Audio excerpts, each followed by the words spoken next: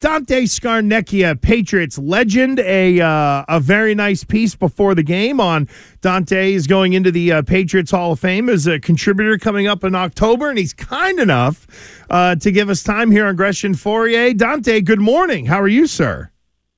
I'm doing fine. Thanks for taking my call, and it's good to be on this morning. You are always welcome, friend. You have the inside line, and I know you know that. Hey, I just want to, before we get into some of what happened last night, Dante, I have more of a curiosity question for you.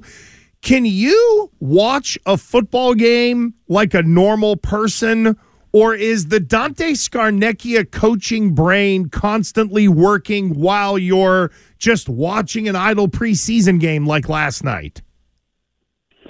I think I do it from more of a coaching perspective. When you can hear what the quarterback's saying, I kind of gravitate towards that. Of course, I start with the line on either side of the ball and see what they're saying, what's the front, then all of a sudden kick it to the play they're running and try to put all that together and just try to watch a game from that perspective, and that's pretty much what I do. So, and when you guys would, watch the film of a preseason game with not like your full, core of offensive linemen, not your best offensive linemen, and things don't go too well, how challenging is it for you to grade backs, quarterbacks, and wide receivers if the line isn't quite holding up as much as they should? Well, there's no question, Christian, that it all starts up there and it impacts the game and all the rest of it. And you would like to see the other guys, given a fair chance to show what they can do. The runners, give them enough holes to enter the line of scrimmage, give enough protection for the quarterback to step up there safely and throw the ball so you can evaluate him. All of it's tied together. There's no question about that. And but I do think this. I think that preseason's a preseason, and especially game one. And all those guys that played last night, and in particular the guys up front, they all were given an opportunity to show what they could do.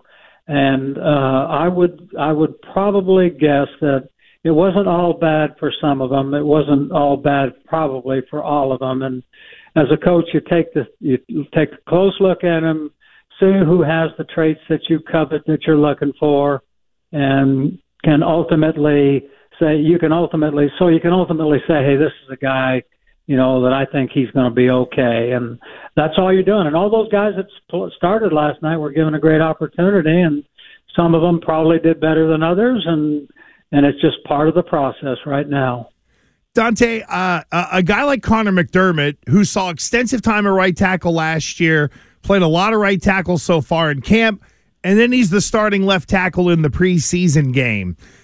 From an expectation from an O-line coach standpoint, is that no big deal, or is that kind of sending a guy in a little blind considering it's game day, we're going to flip you to the other side? Yeah, I think probably, Gresh, that the whole thing right there is, let's see if this guy can be relied upon to play left tackle, see what he gives us as a swing tackle, and that's probably what the process was.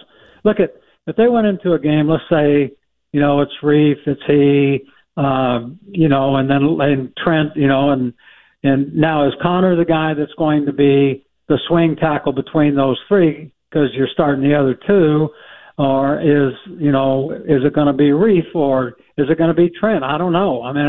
But those are all questions that you need to get answered right now, and that's the value of having, practices against your opponents like they're going to do next week and the week after, and the value of a preseason game like last night where you put them over there and you saw what you got, and now you say, well, it's either this or that.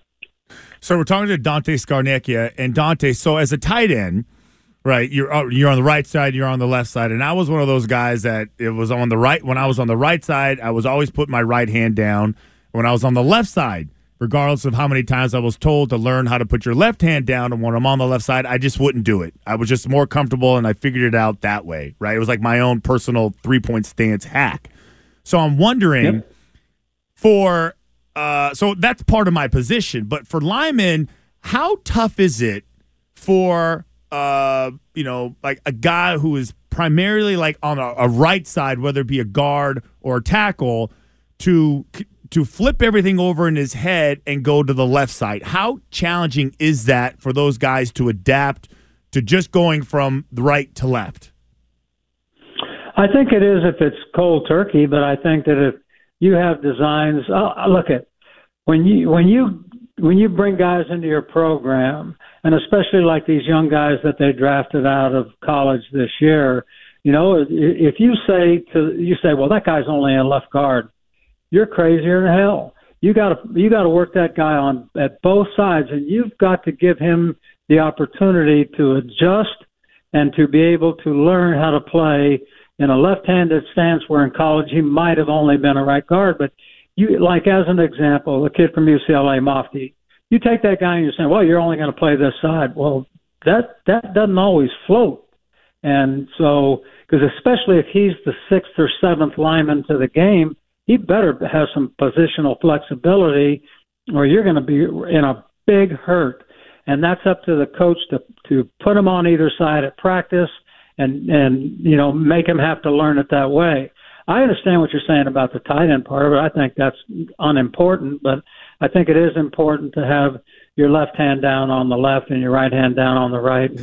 And so you got to teach him and give him an opportunity to learn it. So if a guy is like, let's say a college guy who is, you look at his whole history as a college player and he came in as a freshman and he played left guard and then they moved him to right tackle. Then they said, next thing you know, he's playing right guard.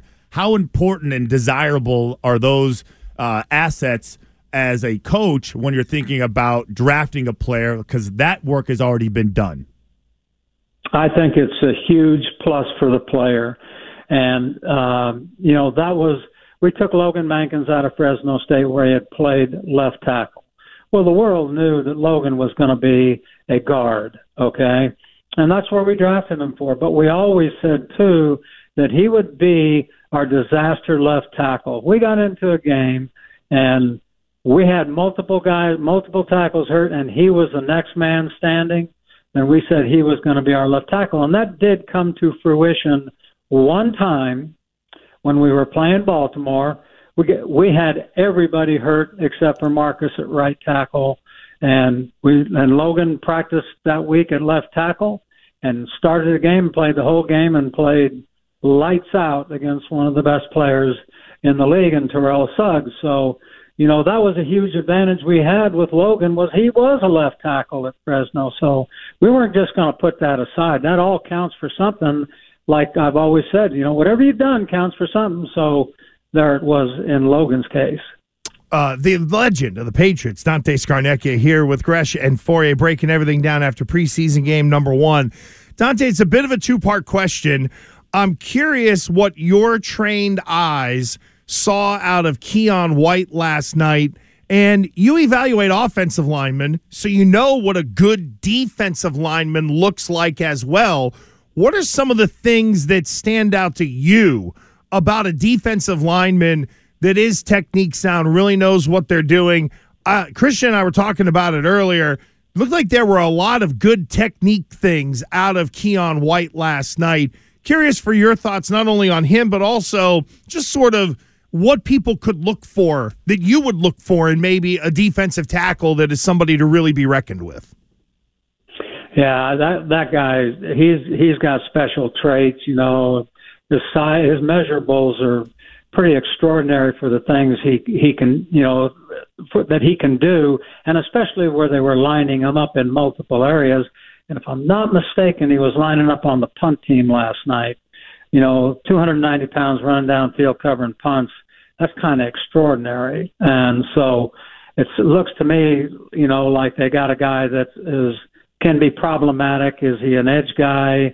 Is he going to be one of those inside guys that you can't touch because he's so quick and, and able to get off blocks so well? So I think, you look at, take him in the second round out of Georgia Tech and you say, wow, man, he's pretty nice. He's a good player, and I hope it continues for him and for the team, because that could be one of those matchup nightmares. So I like it. I think, those are the kind of guys you like to get out of the draft, and they certainly got one. So did I hit both points, or did I need to finish one? No, I was just going to say, with defensive, like the one thing that seemed to really stand out to Christian and I was the guy's hand placement seemed to be on point. And just looking at it from the other side of, in your opinion, what makes a kind of devastating defensive lineman to have to try to stop on Sundays? Kind of where does it begin for those guys that have those high-end level traits on the defensive side? I think a lot of it has to do with how well they use their hands and their upper body strength. Those guys that can stab you with their hands and push and pull and get around you and are able to shed blocks as a result of it. Those guys are always tough to handle. It doesn't mean you're going to stunt them every down, but they can play the technique, and then when given the opportunity where you're going to get them up the field and cut them loose, and they just become guys with those traits: height, weight, speed, quickness, explosion. They can be real nightmares, and especially when singled up. When they're doubled, that's one thing. When they're doubled in zone blocks, that's another thing. But, when you got them one-on-one, then all of a sudden you feel like, oh, man, this guy, we better make sure that this guy's going to be okay against that guy. And those are the guys that can wreck a game. Like, all right, I'm not saying that Keion White is Aaron Donald, but Aaron Donald's a game wrecker if you're playing against him. And, you have to take real extensive measures to keep that guy under control, Aaron Donald. And, we'll see where it all goes with this guy, but I don't think anybody didn't like what they saw last night. Yeah, and I don't think they did. You're right about that. And I'm curious, just if you had like two options, like which one would you prefer to block? Or actually, more important, I guess, which one is tougher to block on the edge if you're a right tackle or left tackle? And you only had these two choices, Dante: speed or power. Not the two, not power or anything like that, morphed together, but just a guy who is quick as hell off the edge or a guy who's real powerful. Yeah, I think those the quick guys, explosive guys are, especially off the edge, Christian. They can be a nightmare because, everybody considers edge speed as, well, just run outside and up the field. But those guys that have the ability to start up the field and then suddenly change direction and get back underneath, those guys are real problems, and guys you have to spend a lot of time and work on. And if you recall, when we were preparing for guys like that, when we would, as an example, get ready for Indianapolis with Mathis and Feeney off at either edge, then that was a case where we couldn't replicate that edge speed other than to take guys in practice and move them, actually start them on our side of the ball so that the tackles would get on the tackle so fast, because that was going to happen at Indianapolis with the crowd noise, us in silent count. They're just all of a sudden they're at the junction point in pass rush where it's too late to do anything about them. So we had to take great pains to practice for that type of edge speed. So I'm always going to defer to edge speed as the harder of the two.